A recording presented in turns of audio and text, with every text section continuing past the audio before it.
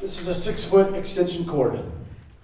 I think everybody here in the room has used one of these at some point in time in their life. But right now, it's actually useless.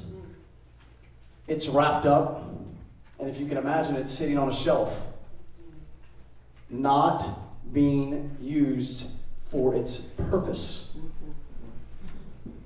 Why? Because of fear.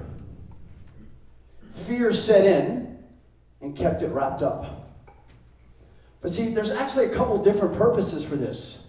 You can actually use this to tie people up. I've seen them used to tie a trunk closed on a car. But again, it wasn't being used for its right purpose because of fear. Fear had set in and caused it not to be used for its well-intended, created purpose. But here's the power when you let fear go.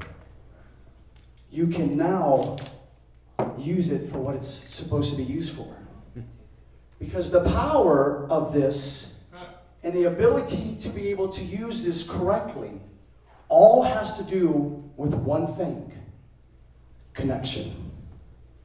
If it's not connected right, if the right person doesn't connect it, it will still not have its intended purpose. Because what is ultimately supposed to flow through this?